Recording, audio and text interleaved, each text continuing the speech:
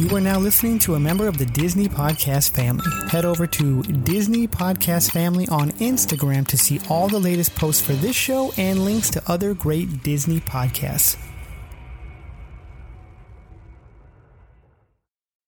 Hiya!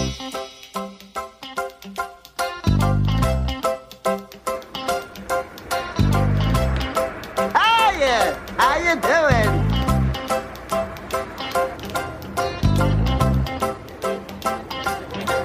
I'm walking right down the middle of Main Street, USA. It's the heart of America, the heartbeat of a holiday. The place was made with a magical plan, and just around the corner is a fantasy land. I'm walking right down the middle of Main Street, USA. Hello, everyone, and welcome to Main Street Views, brought to you by Walt's Apartment Podcast Network. We're back. It's 2023. We're so excited to be here.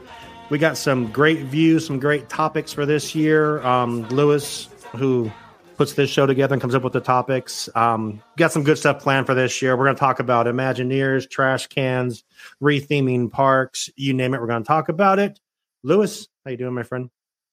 I'm doing pretty good. I'm excited for today's topic. It was a dream of mine to be an Imagineer, so to talk about it is one step closer. That's perfect. And speaking of Imagineers, when we talk Imagineers, you got to bring in someone who knows a lot of Imagineers, who knows about the Imagineers, who does an Imagineer feature on the Extra Magic Hour. Sam, how are you? I am so excited to be here tonight. When I saw that this was going to be your guys' topic, you know, Lewis had put it in Discord, and I was like, I have to be there. I have to be there. Put me in, coach. Yep. I'm excited for it. This should be fun. Lewis has put together some really good talking points and topics to talk about. And we were even talking before we started recording about if certain things are actually what they are. So I'm going to stop talking. I'm going to hand it over to Lewis, and you're going to take over from here and run the show, my friend. Let's go. Awesome. Well, as we get started, we got a few talking points about Imagineering. But I want to hear, without using what we know Imagineering is, but if you were to paint the picture of what is Imagineering, how would you pitch it to somebody that did not know what Imagineering was? So we'll let Sam go first. Imagineering is what sets Disney parks apart from every other amusement park. It is the storytelling. It is the theming. It is the way that the picture is painted for you so that you are fully immersed in the attraction environment. Yep. You going to second that one, Sean? No, I mean, it's a cliche thing to say, but they're the real magic makers for Disney. I mean, in preparing for this, I started watching the Imagineering story again, like yesterday. And really, that's what they do. They are the ones, the creativeness. And we talked about this on our live show a little bit ago when we recorded that, you know, they just made the Tron announcement, but Sam made the point in saying, you can tell that Imagineers had a hand in how they were going to announce this. It wasn't like the other stuff for the past couple of years. And it's the Imagineers have a different mindset. I don't know. I ramble. So they're creative geniuses. Exactly. They're magic makers. So that's how I feel about it. They house the creativity and the innovation for the entire company.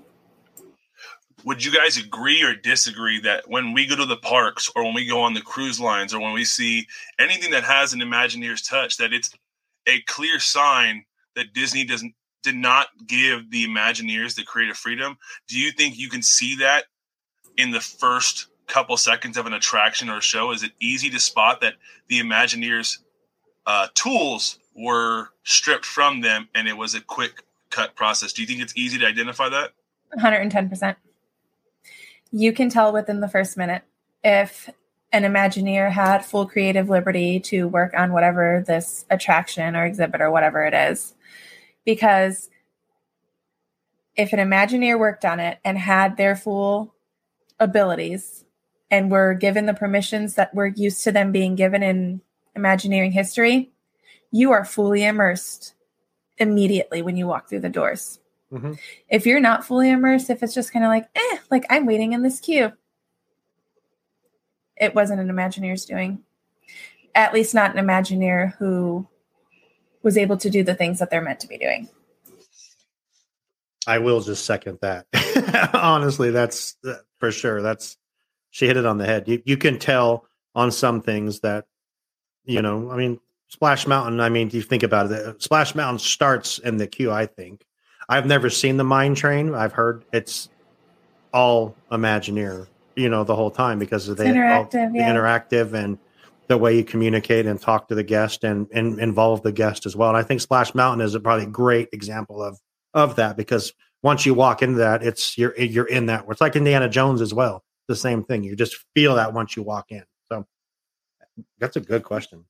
Now with that, what is one attraction, and Sam, since you're Walt Disney World and Sean, you're Disneyland, what's one attraction that's either still here or no longer here that you feel was a key piece to show, hey, that was not Imagineer's work or not Imagineer's greatest work? What do you think is an attraction that identifies as just putting it there because we need it there? I'm actually going to go with an attraction at Walt Disney World that was full on Imagineering, Tony Baxter magic, that they then made changes to and stripped the Imagineering out of. I'm going to go Journey into Imagination with Figment. They got rid of the Rainbow Corridor. It's gone through quite a few transitions. Dreamfinder is gone. They took out those like magical Imagineering aspects because it was going to, you know, cost them money and upkeep for those things. So they kind of watered it down. They gave us a watered down version, and it is not the same. Mm-hmm. It took the magic away.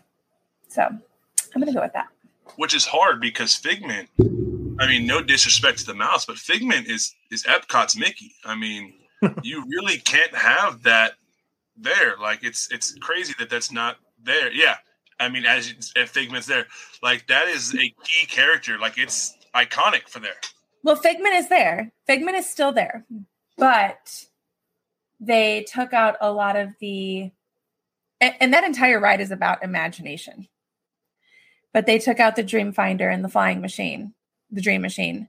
They took out the entire Rainbow Corridor. It has gone through so many transitions that it's just like a little semblance of what it was meant to be.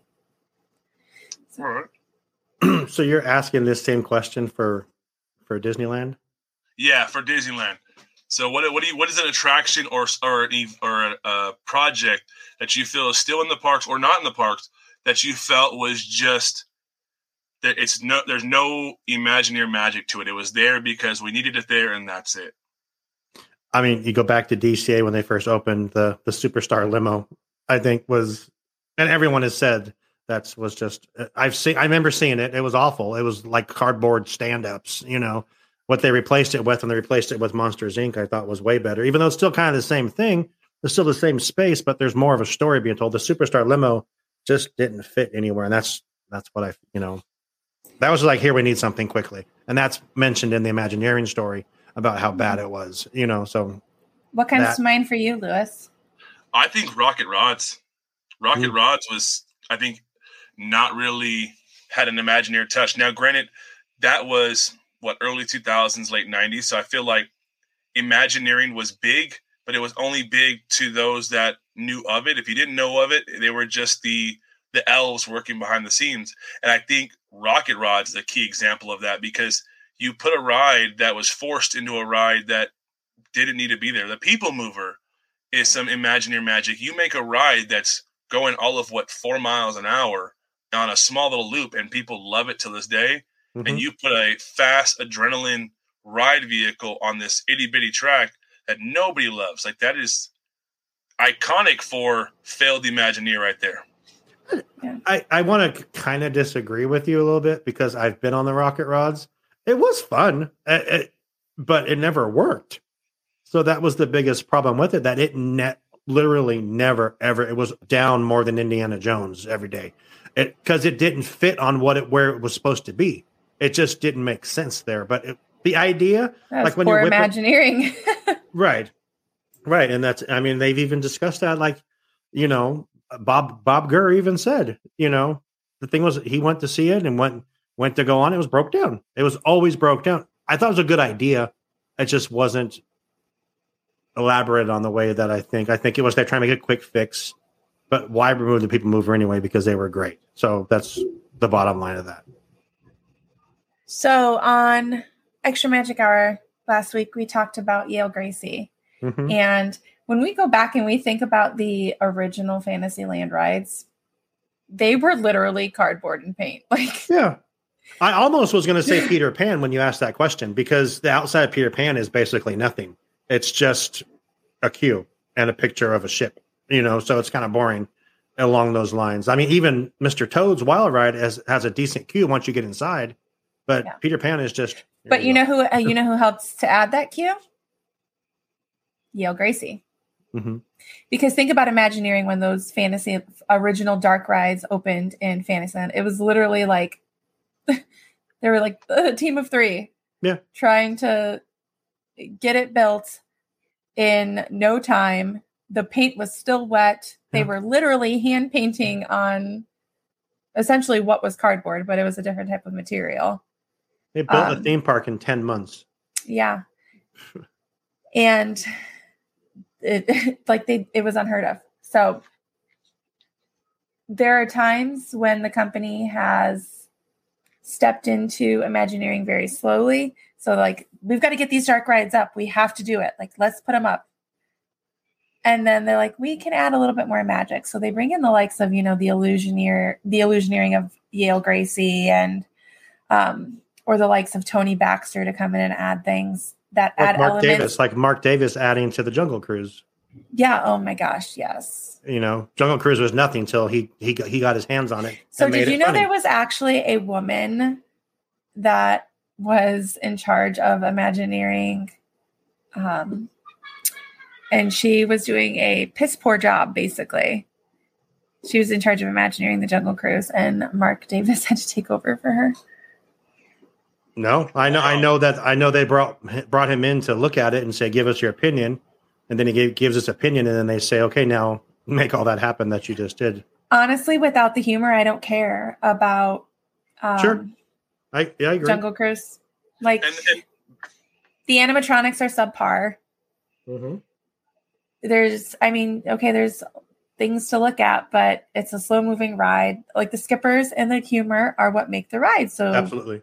Imagineering is so vast too. It's not just animatronics builders. It's not just sound, like music sounds. It's not just the illusionary. It's script writing too. Oh yeah. Script writing is a huge part of Imagineering. And we learned that when Brian was on. Mm-hmm. He talked that he wrote this. Didn't he write this? He wrote the script for a Great Movie Ride, didn't he? He worked on it. He did. He also helped with the Albert Abel script for Jungle Cruise. Yeah, and he's Haunted a show Mansion writer. He did some work on too. We need to get him back on, please. Make that happen. Sure. Yeah, like when I can actually be on with him. So. Of course. Yeah, I'm sorry, Lewis. This is not going to be just an hour. No, I love it. I'll talk Imagineering all day. And with that, though, I'm curious, though, who are your guys' top 3 Imagineers? My number 1 is Herb Ryman. Oof. You guys know the Herb Ryman story, right? Oh, yeah.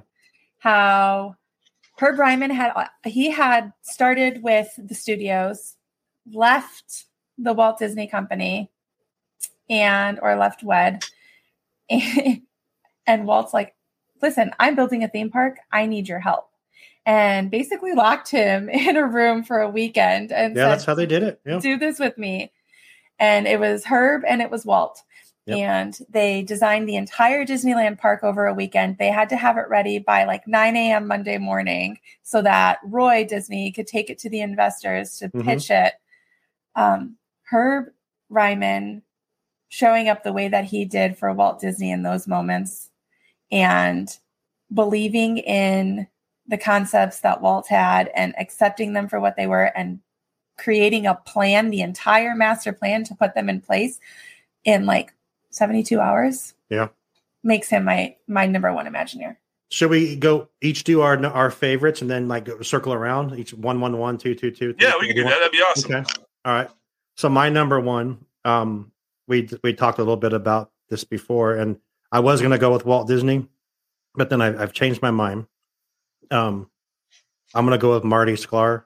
I think as my favorite, just because of the impact he had and everything as well. And also going when I went to D23 and saw the Marty Sklar panel and just how deeply invested and rooted he was. And like you said, the same thing with Herb Ryman, how close he was to Walt Disney, wrote his speeches, wrote the blue book or the green book that they still use to this day as the guide for Imagineering. And how he got started, right? Too. Yeah. Using the mailroom, right? Selling newspapers. Yep. And seeing how he grew into the company and then like going to his archives and Marty Sklar is awesome. So that would be my number one. So how about you, Lewis? Mine is very similar on the playing fields you guys are going with, but I'm going John Hench. The same one. Exact reasons. I mean, really pioneering, not necessarily what we know today, but kind of like the blueprint. I love the 4 steps. You see the chapel in the skyline. You go a little closer, you smell the trees like that. When you touch that door knocker, you can touch it, you can feel it, you can move it. Just really taking what Walt was building and giving it a vision, giving it a path, giving it a way to realistically what we have today. Just like Marty, just like Herb, like whether we can read this, it's a script, it's a manual that, hey, we can go back and look on and realize, hey, this is how we did it then. Mm-hmm. Let's keep improving. So mine would be John Hench. That's a good one. Yep. What's your number 2, Sam? My number 2 is actually Marty Sklar. But because of his managerial ways with Imagineers and the way that he inspired other Imagineers. Mm-hmm. So for me, that looks like his 10 Commandments. Are you guys aware of Marty's 10 Commandments? Mm-hmm. If that's what the blue book is it a blue book or a green book? Was it blue? It's blue. Yeah, okay. Well, he also has Dream It, Do It. Right. But I'm just going to list them really quick for anybody at home that isn't. Sure. So knowing your audience, don't bore people, talk down to them, or lose them by assuming that they know what you know. You need to meet people where they are. Mm-hmm. As an educator, that speaks loudly to me. I can't just assume what kids know. You can't assume what somebody walking into an attraction is going to understand about that attraction. Right. Wear your guest shoes is number 2, which is why Walt had the rule that you had to walk through every attraction. He got that idea from Marty. 3, organize the flow of people and ideas. We know that is hugely important when it comes to overly crowded theme parks. Number 4, create a weenie. That is a visual cue that leads you from one part of the attraction to the next. You have one thing that's always pulling you forward through the ride, through the attraction, or down Main Street. The castle is a weenie. It pulls you through to the next location. Then you're being pulled down, to the Mad Tea Party. There's always a weenie, something that is pulling you through. Communicate with visual literacy. So using colors, shape, form, texture. Lewis, as an artist, you understand all of that. Avoiding overload, because you can overdo it. Keep it simple, stupid. How many times have we heard that? Tell one story at a time. You don't want to mix like 5 or 6 stories into one attraction. Avoid contradiction. So the public needs to know who you are and what differentiates you from other theme parks. Disney does that well because leaders like Marty stepped up and said, this is who we are as in a representation, and we're going to keep doing this. Unfortunately, we've started to see that a little bit in the more recent leadership where Disney has contradicted itself. But we are hoping with the changes that we're seeing that Disney is going to start leading itself back forward through Imagineering. Number 9 is for every ounce of treatment, provide a lot of fun. You always want to teach something. There's always a lesson to be learned, but you got to do it through education, through educational fun, and then keep it up. Never underestimate the importance of cleanliness and routine maintenance. People expect to get a good show every time, and people will comment more on broken and dirty stuff. And we know that was a huge part of Walt's mission for the parks. He didn't want to see trash. didn't want gum stuck on things. He wanted things upkept and maintained well. So Marty instilled these things in all of the Imagineers that came after him. But he was also an incredibly personable man, and he cared about the other Imagineers' personal lives. I am friends with Roger Holzberg, who was a vice president creative director of Imagineering, and he had to go to Marty one time, and Marty's like, "Hey, I've got this project for you, and I want you to go do it." And Roger's like, I don't want to do it. I don't want to leave California. Marty's like, "I'm not giving you a choice. You need to go." He's like, "Your dad is there. You need to go see your family." And like sat down and talked him through how that would be the best move for his family. So he was an incredibly personable person, but he also wasn't afraid to threaten you. I found out, like threatened to like choke him out in the parking lot if he didn't listen. Oh, jeez. Obviously, like joking. He's not actually going to go do that, but like he's like, no. Yeah, Marty was cool, and like I said, that panel. If someone has a video of that panel was great. Just going in his archives, he has like 1 million things archived that he kept. I want to see his pin hat. You should see all of his pins. They actually have not his pins, but they had a picture of all of his name tags. That's awesome. And it was like a couple hundred of them, like just different. Just said Marty in Disneyland, Walt Disney World. I believe it was Tokyo where he started his pin hat collection. Somebody gave him a Tokyo pin. Oh. And then he put it on his hat, and then he started collecting pins from everywhere. Nice. So are we on my number 2? Mm-hmm. My number 2 is Bob Gurr. Just because he was, his stories is the same thing. He just came out of North Hollywood High School, didn't know what he was doing, wanted to build cars, and wound up building roller coasters, and had to learn how to do it. Not even the fact that it's something that, oh yeah, I'm going to design roller coasters. That's going to be my job. No, his job was to build the Autopia, stuff like that. It wasn't, so.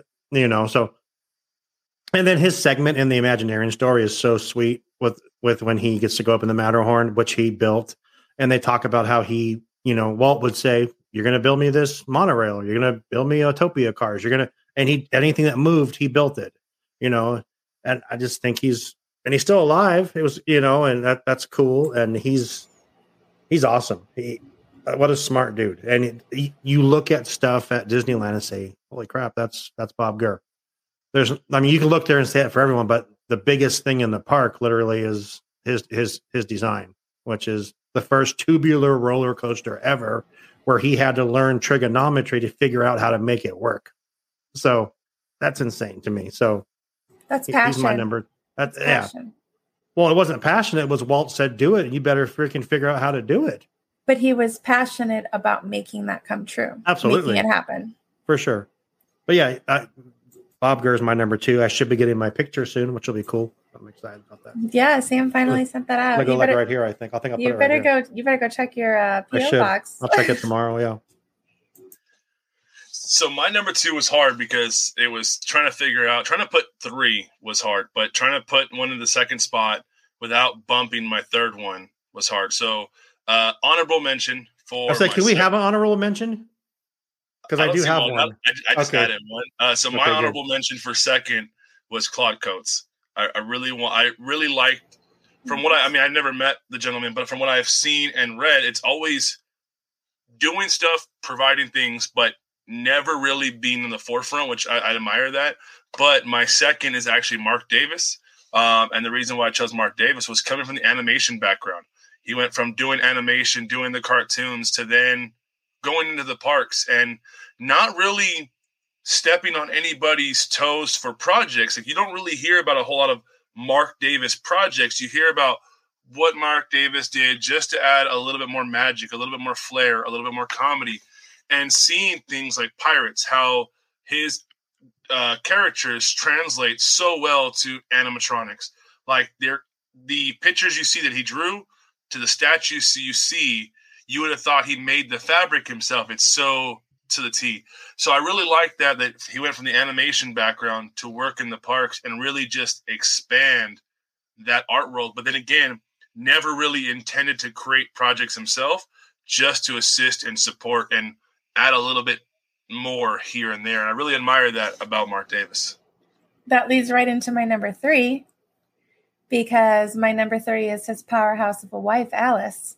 Yep. So Alice stepped into literally any role that they needed her to. She was helping with those animatronics. She went from working on Small World costumes. She's a costume designer.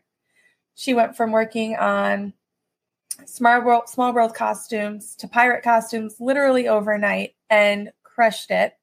Everywhere they asked her to be and everything they asked her to do, she showed up. And I remember a story. I think it was Bob Gurr might have went to her and said, like, hey, something happened with a pirate's costume. I can't remember exactly who it was that went to her, but somebody went to her and said, hey, something happened with a pirate's costume. And this was like after she's retired and all of this. Mark's already gone. And she goes, I stretched my budget and I had duplicates of the costumes made and I have them here in storage just in case something like this happened. Dang. So like she wasn't given huge budgets because costuming animatronics, they're like, that's not going to cost money, you know? And she was able to provide that and give it over to them. It might have been, actually, I think it might have been Joel Christopher Payne who told me that, who's a Disney artist. So, I mean, Alice's powerhouse, and just show, like, she would sit with the men. Mind you, Imagineering was a male-dominated field at the time. She would sit with those men, head held high, and she would question what she wanted to question. She would say what she wanted to say.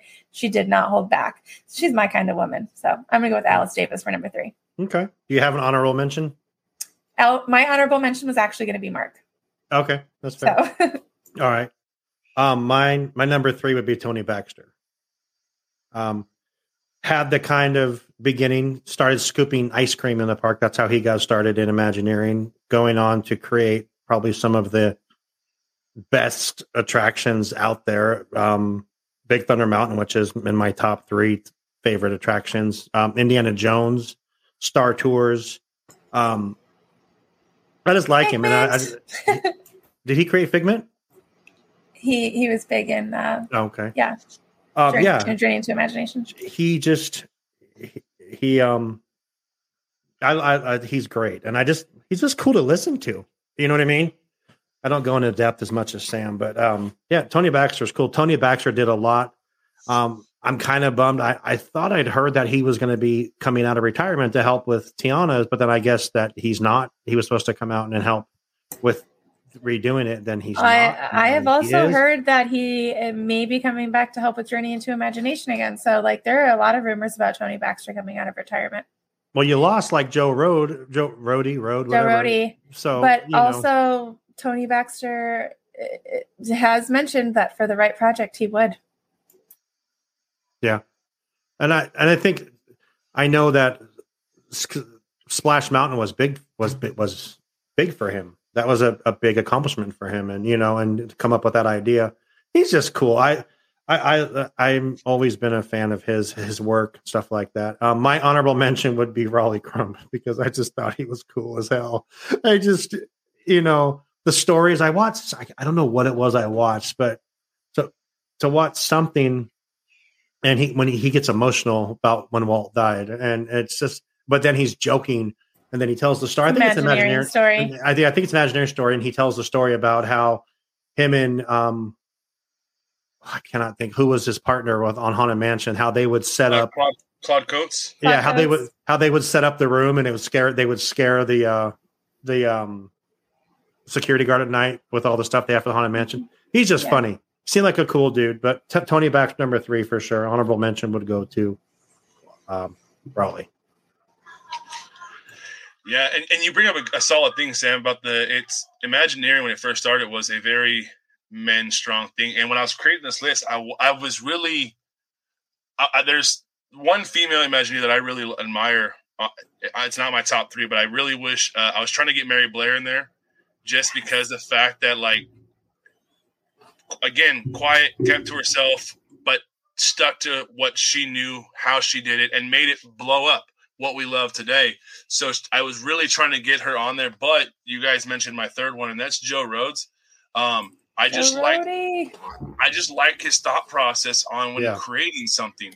Why is that there? Why is this? But also too, going out and learning it. Like every piece of Imagineering that I found about Joe Rohde, I follow him on Instagram, and it's always, let's read, let's find out why we're doing this. How do we make this as authentic as possible? And I just love that thought process. Like, let's dig as far down as we can to get the information, so that way when we are replicating this, it is the best it can be to the viewers and the storytelling themselves. So I was trying to get Mary Blair in there, but Joe Rohde was my third one. Joe Rohde understands the emotional connection more than any other Imagineer, I'm pretty sure. For that sure. story of him walking the tiger in to pitch Animal Kingdom as a park to Michael Eisner. Who walks a Bengal tiger into a boardroom? Like, who has that kind of balls? Joe Rohde does. Yeah. He was, I had him on my top 3, but then I just had to look back. I'm more of a farther back history kind of person, but it's so hard to pick through. Like, and you were just talking about the women. Like, for me, like I as you were saying that, I was like, how did I not think about Harriet Burns? Like, I didn't even think of Harriet Burns, but like, yeah. Madame Leota, 3 is tough, Lewis. Damn you. 3 is really tough. But I get why you did it. Yeah, it was. I was sitting there. I was like, "What number do I put?" Because I was going to put "Who's your favorite Imagineer?" And then when I found myself trying to like battle that in my head, I was like, "All right, maybe we can do 2." And then I was like, "Nah, 2 just seems weird. I'm going to go with 3." Yeah. And then I was like, "Anything more than 3, we're in trouble." I appreciate that you set the goal of 3. Yeah, because we could still be going. It helps us to like really think through the ones that are important to us and why they're important to us. So therefore, we're kind of like Imagineering this episode. Yeah, for sure. Absolutely. With Joe Rohde. Yeah. And with the number 3, we're going to go into the next part of this discussion. What are your favorite, and we'll do it the same way. We'll go 1, 1, 1 all the way around. What are your top 3 Imagineering projects?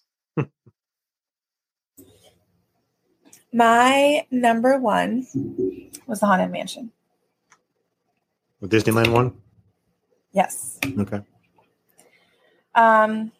In general, Haunted Mansion, though, because there are so many elements and so many Imagineers came together. Like, you had Exitensio coming in for the music. You had Harriet Burns coming in for the Leota stuff. You had the, Omni Movers, Doom Buggies. You had all of the Illusioneering things that Yale Gacy brought in. The storytelling, we know that Walt wanted this so bad. Like, right. Walt was like, I want this haunted house attraction. I want this haunted house attraction. And to finally see that come to light, and all of like Claude Coates and like Rolly Crump, everybody that had to work together for that made it magic. Yeah. My number 1 would be Pirates of the Caribbean. Just because of what it encompassed. I know, yes, they came up with audio animatronics before that. They created, the Tiki Birds. They created Abraham Lincoln for the World's Fair. But to put like 100 audio animatronics in one thing, and the fact that it was the last attraction that Walt Disney worked on himself, is why that's a huge Imagineering. I think it was Marty or Dick Nunez. I think that they said that, that they would push Walt through the ride in a chair so he could experience it. And he wouldn't go. He ended up, I was actually going to share this one because Pirates is my number 2. Okay. But he sent Claude Coates down. Yeah. I think you've told us this before. I have. Yeah. I have. So I interviewed Claude's son, Alan, and he said that Walt couldn't make it down to see it. And he said, you just go see it for me. You just go see it for me. And you tell me, you know what I would like. He's up in the apartment. And so he goes down, Claude goes down and he goes, well, you would be proud. You would be really, really proud. And Walt was okay with that. He accepted that. Yeah. I agree with that. That's my number 2. So we're skipping right over my number 2 because I agree with it for all the same reasons. And for the fact that it was the last thing Walt worked on, for the fact that like Yale Gracie's like fire literally made them think there was an actual fire. Oh yeah. They had to there. change it. They had to actually change it because it was too realistic. So. And then like just so many park connections that run through there too. Oh, for sure. I mean, if we're going to go 1 and 2, right? My number 2 is the Haunted Mansion. So, I mean, if we're, there you go. Sorry, Lewis, we're just going off the track here, but yeah, my number 2 is Haunted Mansion. They're iconic. For the same reason Sam said, they wanted to finish it for Walt because he wanted it. They talk about the story and they're about the battles of what it was supposed to be and everything, and just. I'll be completely honest, though. I talked to Claude Coates' son about that, and he said that how they're always like the Imagineers were fighting and they had like this animosity against them about the haunted. He said that was not the case. No. He said his dad never was involved in any kind of like issues like that with. Well, that's good to know. With anyone else. So I probably have that audio somewhere. So. Thanks, Angela Bassett, for telling us the wrong story. Sam went straight to the source's son. Yeah, there you go. Let's get that guy on too. We would have to record during the daytime because he's in Europe, but we could. I'm sure he would. Lewis, so give us your 1 and 2. Sorry. So my first one was Haunted Mansion, just because all of the different inputs on Haunted Mansion. Not only that, I mean, there's so many at that time. The elevator to lower you down into the hallways, the doom buggies, that system. I mean, there's so many. I mean, the smoke and mirrors. So Haunted Mansion was my first one, but you guys nailed it way better than I would have. So I'm going to leave it at that. My second one is Tiki Room. And the reason why Tiki Room is because, first off, it's a lot of animatronics, but it was supposed to be a restaurant. Mm-hmm. And now it's not. And it's still one of the most busiest attractions. There's nothing to that attraction. But the songwriting from the Sherman Brothers and just the overall vision from Walt Disney and the Imagineers at that time to say, hey, this is going to be a show that's not only going to be a show, but it's going to be a show that lasts for going on close to 70 years now. Like, the fact that that's still around and still packing the house is just mind-blowing for something so simple. And so for me, I've always liked Tiki Room. Do you want to know what is amazing about Tiki Room? You know how hard it was for them to make those birds? Blaine Gibson had to take the clay and work on it with a fork in the parking lot so it was hot enough to mold. Like, he was laying it on the parking lot pavement so it was hot enough to mold and carving them out with a fork. Wow. That was his tool. Because that was what the tools, they didn't have all of the technology that we have today. And this is why you have her on this show. Yeah. Like that. Yeah. This is why 2.5 years ago, I begged her to be part of this freaking show. Shit like this, but I would like to. You mentioned Blaine Gibson. I wish I'm sure there's a number out there. I would love to know how many molds and sculpts he made that are still in the parks today. Not necessarily recasted or remade, but how many of some of his original molds are still being used today because of the fact that they were just made so well. You know what? Let me see if I can find some research on that. If I can find some research on that, we can pop it in the Discord. So anybody that wants to sign up for our Patreon can join our Discord and find out. I love our plugs. So now we're going into our third one, and I'm sure I'm going to culture shock some people, but let's hear what your third one is. I am going with Toy Story Land. Oh, then I'm not out of the. Were you going to go Star Wars? I'm going the entire land because, Sean, you have not been to Walt Disney World to see Toy Story Land, right? I have not. When you walk in, it is literally like you are in a toy box. You are like, the Tinker toys are everywhere. The characters are out. The Slinky Dog coaster is amazing. The food. Is it really? It looks like it's like really slow and boring. It's not like it looks. No, Slinky Dog Dash is an amazing coaster.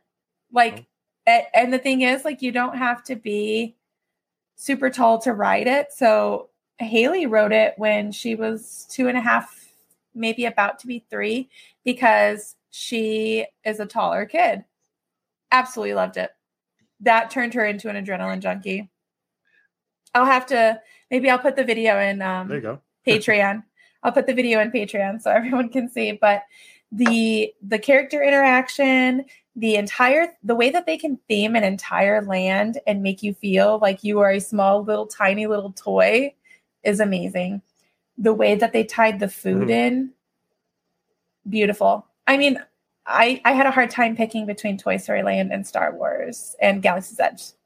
So I had a very hard time because the theming of both, and they're literally right next to each other in Hollywood Studios at Walt Disney World. You walk through Toy Story Land to get to Galaxy's Edge. But how everything is in a different language, everything is right. And there's apps that will translate the language for you. And these people are walking around and you literally feel like you're in a Star Wars movie. So it was a really hard choice for me there. But I went with Toy Story Land because it's one that's more near and dear to my heart. I feel like mine is boring compared to that. Mine is Guardians of the Galaxy Mission Breakout. The overlay. Yeah, I can't pick that though because I haven't done it.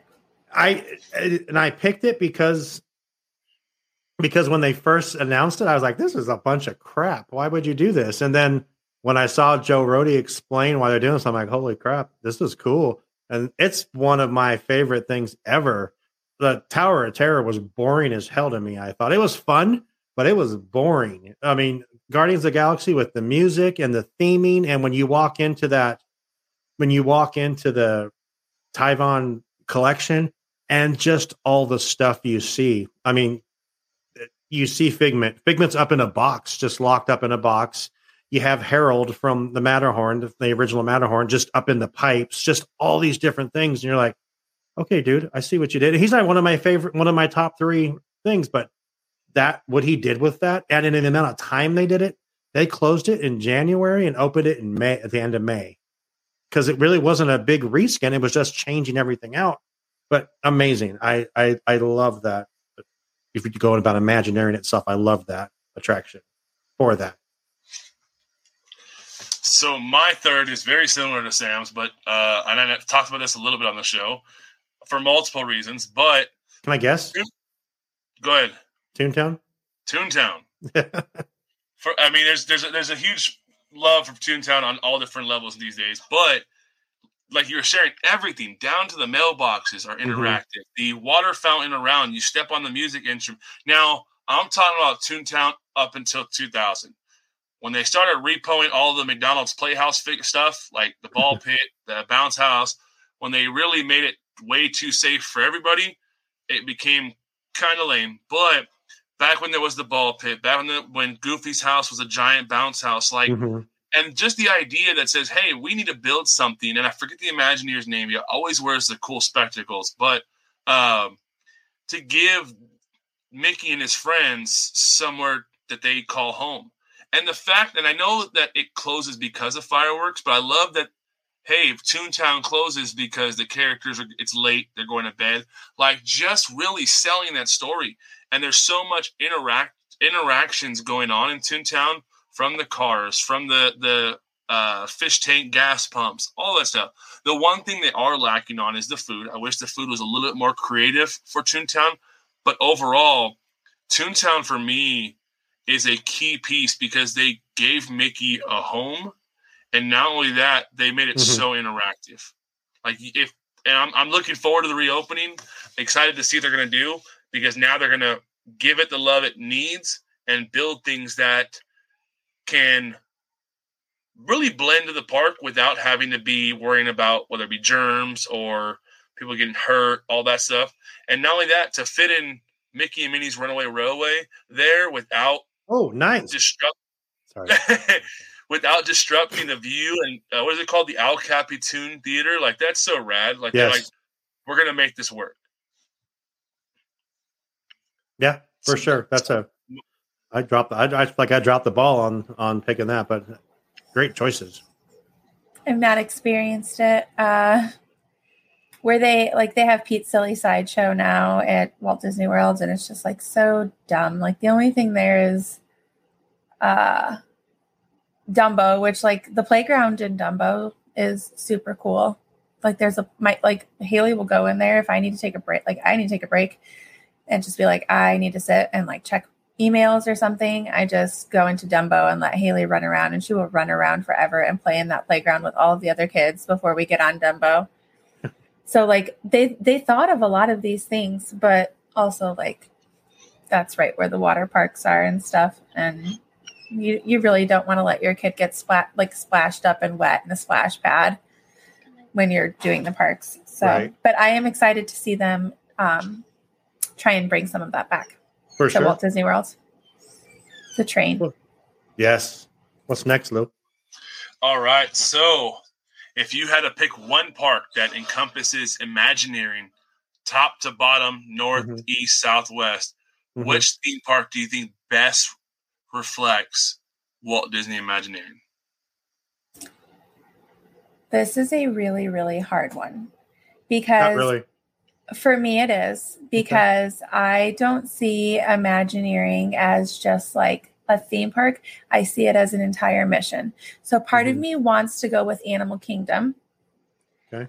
Because of the way that Joe Rohde pitched it, the entire conservation message that is like set up through the entire park with all of the attractions. You have like the train that takes you to Rafiki's Planet Watch. You're learning about conservation efforts. You see the safari. You have, all of these things that are themed, like an entire park literally themed about animals. It's an entire zoo. But then you get like the Pandora aspects in. So that's great. But I'm not going to go with Animal Kingdom. I am going to go with Hollywood Studios. Really? Wow. I was not expecting that one. Yeah. I am going with Hollywood Studios because it is modern day Imagineering. That's where Imagineers have been allowed to use their magic. That's where we have Toy Story Land. That's fair. That is where we have Galaxy's Edge. We are seeing, like, I miss Great Movie Ride, but that's where we have Mickey Minnie's Runaway Railway. So I think that they are going, and I'm hoping they're going to do something with our Tower of Terror as well. So that's all in Hollywood Studios. So I'm going to go with Disney's Hollywood Studios. Okay. Mine was probably pretty easy to guess. It's Disneyland. Disneyland. Well, I mean, it's because it's the original park. You ask what encompasses Imagineering, and that's nothing. I think, in my opinion, encompasses Imagineering more than Disneyland, which is where everything started. Without that, there would be no Animal Kingdom or Hollywood Studios. Listen, it's Disney. Subjective because it's subjective perception because I haven't been. So, and that's the thing. And I tell you, Sam, and I'm not gonna. In a couple months, when I'm walking down, I'm gonna like sob. No, I'm gonna tell you.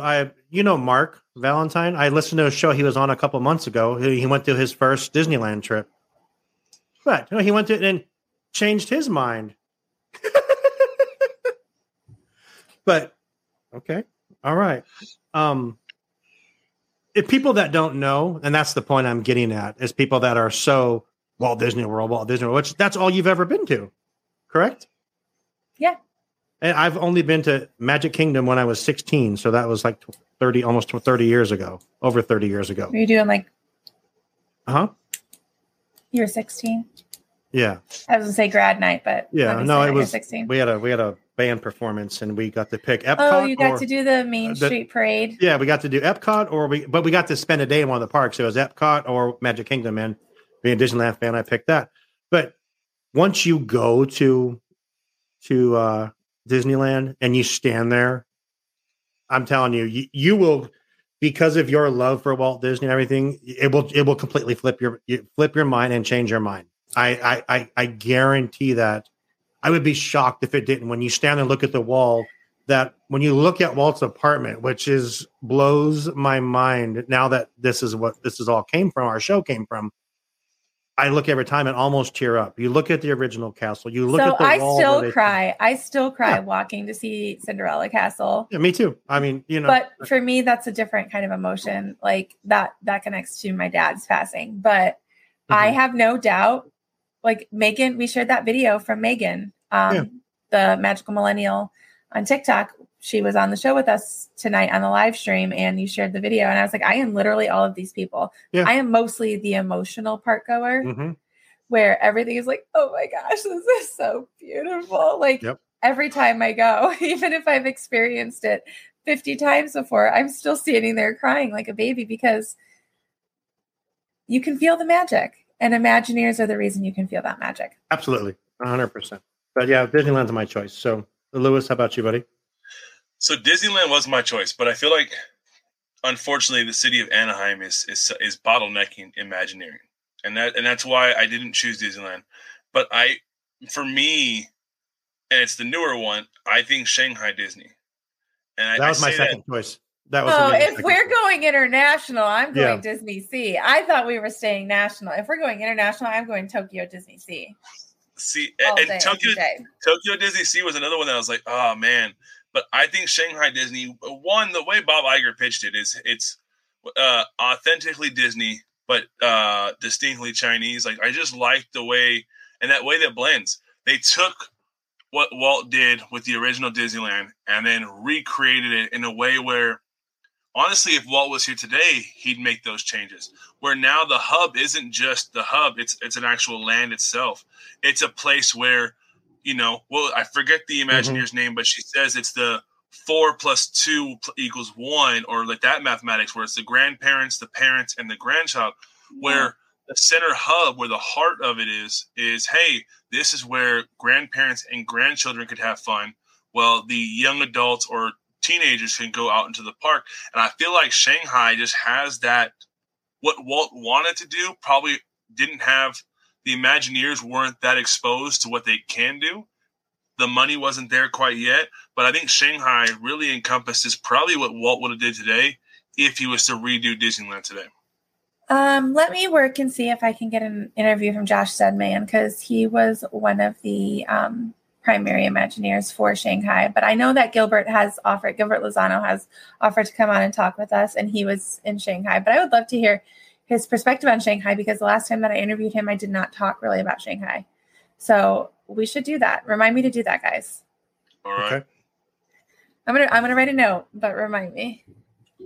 So we have 2 more questions or topics, and then one is actually kind of an audible based on what we talked about before we went live. And I'm going to throw it in there. Do you think Walt Disney is an Imagineer? Yes or no, and why? I think Walt is the original Imagineer because he came up with the storytelling. Right. He came up with all of these concepts, and he delegated the right people to do the job. So I'm going to say yes, Walt was the original Imagineer. Imagineering wouldn't have existed without his concepts. Absolutely. I agree with you on that. I agree with you on that statement. So he was going to be my number 1 pick, and then I changed it because it kind of seemed cliche, but it's really not. That you think about it, he really is. None of this would be here without him coming up with the idea of an Imagineer. So yeah, for sure, he's the ultimate. Man, I was set on no. I was, but those are 2 really strong arguments. And the reason why I'm saying no is because he brings the team together. I mean, Nick Fury's not an Avenger, but you got the Avengers. So like, I look at it that way. But those are really strong arguments that I really would be lying to myself if I stuck with no. So I'm going to say yes, and it kind of blurs out the question, but I was really leaning towards no. But honestly, if you think about it, Nick Fury should be an Avenger, because he shows he doesn't show up in the field as much, but he does. He's the man with the plan. Yeah. Yep. So he really should be an Avenger, just like Walt is the original Imagineer. Yeah. All right. So he's the leader of the Avengers Initiative, so technically that does make him an Avenger. He's just not a superpowered Avenger. Yeah, that's a good point. All right. So the last topic that was undiscussed about Imagineering and Imagineering whole, since it's the closest thing that we can get to at our fingertips, what is your guys' review or opinion of the Imagineering story on Disney Plus? I was pissed off when it ended. Right? I wanted more. Mm-hmm. I loved the interviews that they had from these elite Imagineers who nobody really has access to right now because they're not doing interviews. Right. I craved that so badly. So when they gave me that during COVID, I was happier than I was like a kid in a candy Candy Store. Love Candy Corn. But I thought it was amazing. And honestly, like I was really hoping for more. And Sure. My heart is broken that they haven't given us more. I will say this, that when we were at the D23 Marty Sklar thing, Leslie Iwerks she hosted it, and people are telling her, when's the Imagineering Story 2 coming? She said, just wait. So, because there's got to be more. There's so much more you can dive into. We forgot to talk about Ub too. Like, yeah, her dad, like Ub Yeah. Iwerks. Oh my gosh. My thoughts on the Imagineering Story on Disney Plus. It's the best show on that platform. There's nothing better than that show on Disney Plus. It's the first thing I watched on there. I've watched it 4 times continuously. I just started it again yesterday because I can continuously watch it, because you're like, oh my god, that's Walt talking. I heard that this morning when I was watching it. Walt talking about when he's not going to be there anymore. They just have like Sam said, they have these little snippets of these interviews, and he said, I told them, the old man's not going to be here forever, and someone's got to take care.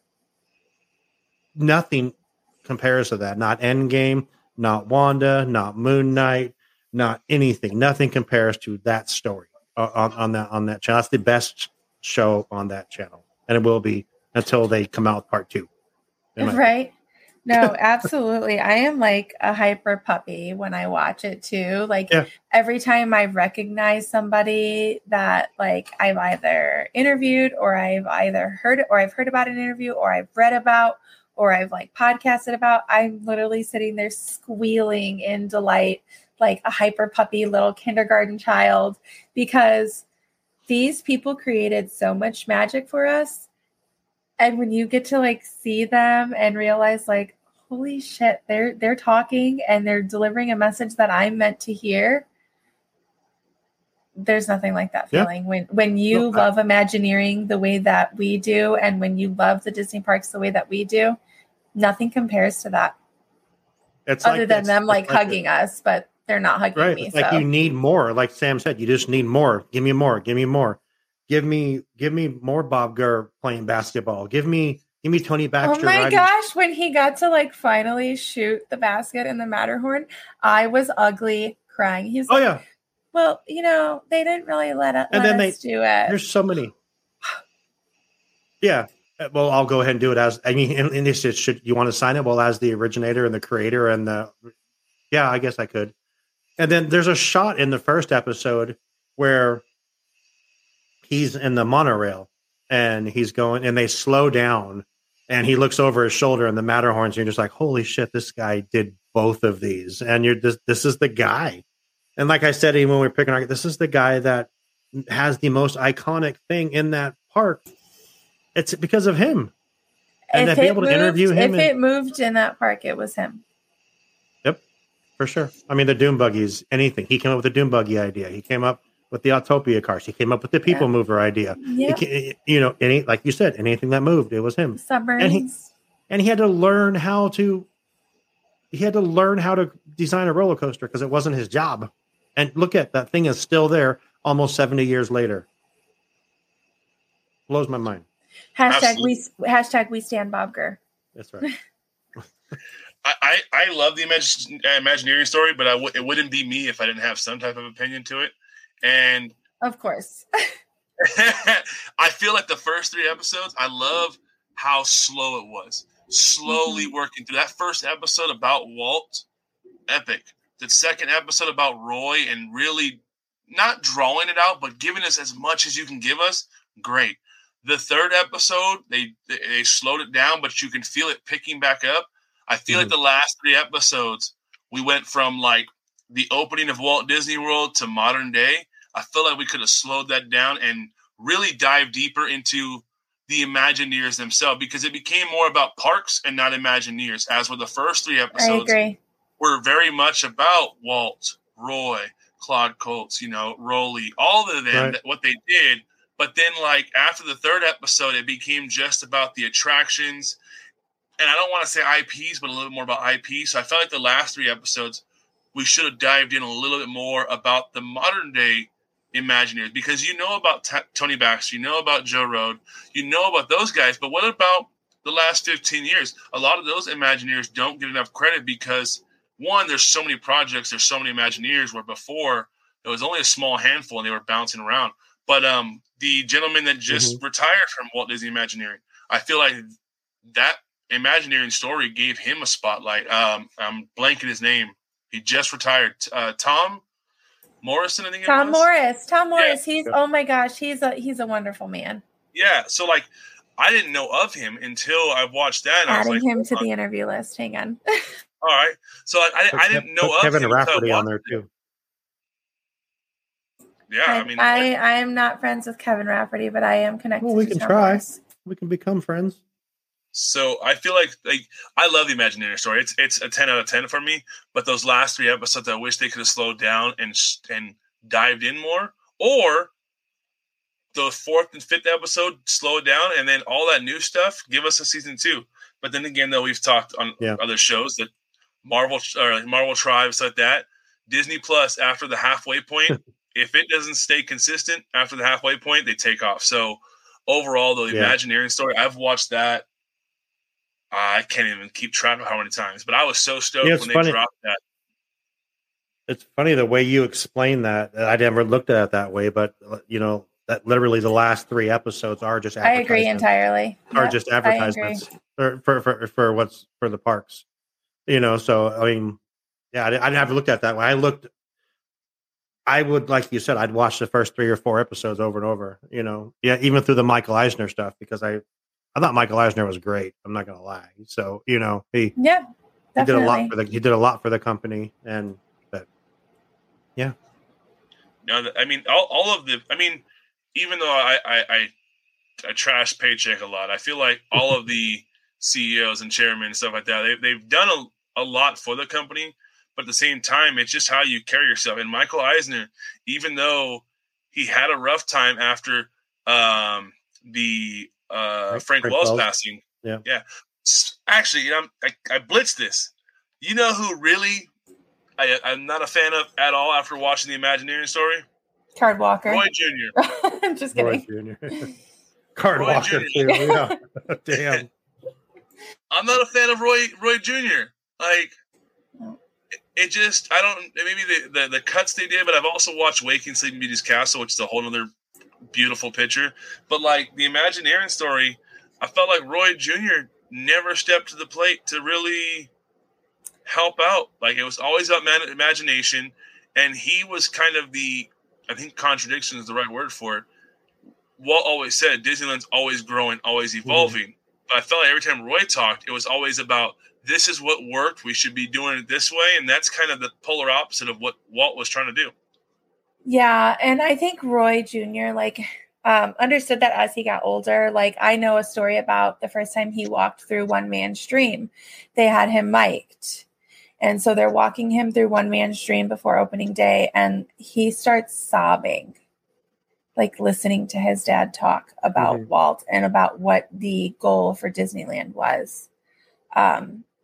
I think he understood as time went on, but he was also put in a very difficult position to try, because this was natural to Walt. It was not natural to Roy. Roy was the finance man, and Roy Jr., that's his son. This was not a natural process for him to run this company of innovation and imagination. Right. So, I mean, I understand. I have empathy for the position that he was in, but I also agree with you that he was too rigid. All right. But that's all the topics I have for this. That's it? I mean, I could come up with more on the fly real quick, but or we can come back for a part 2 of this on why and what is Imagineering. All right. It's your show, baby. I'm just here. That's twice in one night. That's called you baby. That's called you baby. Everyone heard this one though. Ooh. Yeah. I mean, get the can't see my cheeks blushing. Do I need to leave the room? No, we'll take this to Discord. Oh my goodness! Hey, we have another. Jennifer is on there too now on Discord. I saw that. I'm great. I'm grateful for that. So speaking of Discord, I'm going to do a quick plug again because this is what I do. Do it. We have launched a Patreon. We have a few very great tiers where you get some really awesome things as part of subscribing to our Patreon.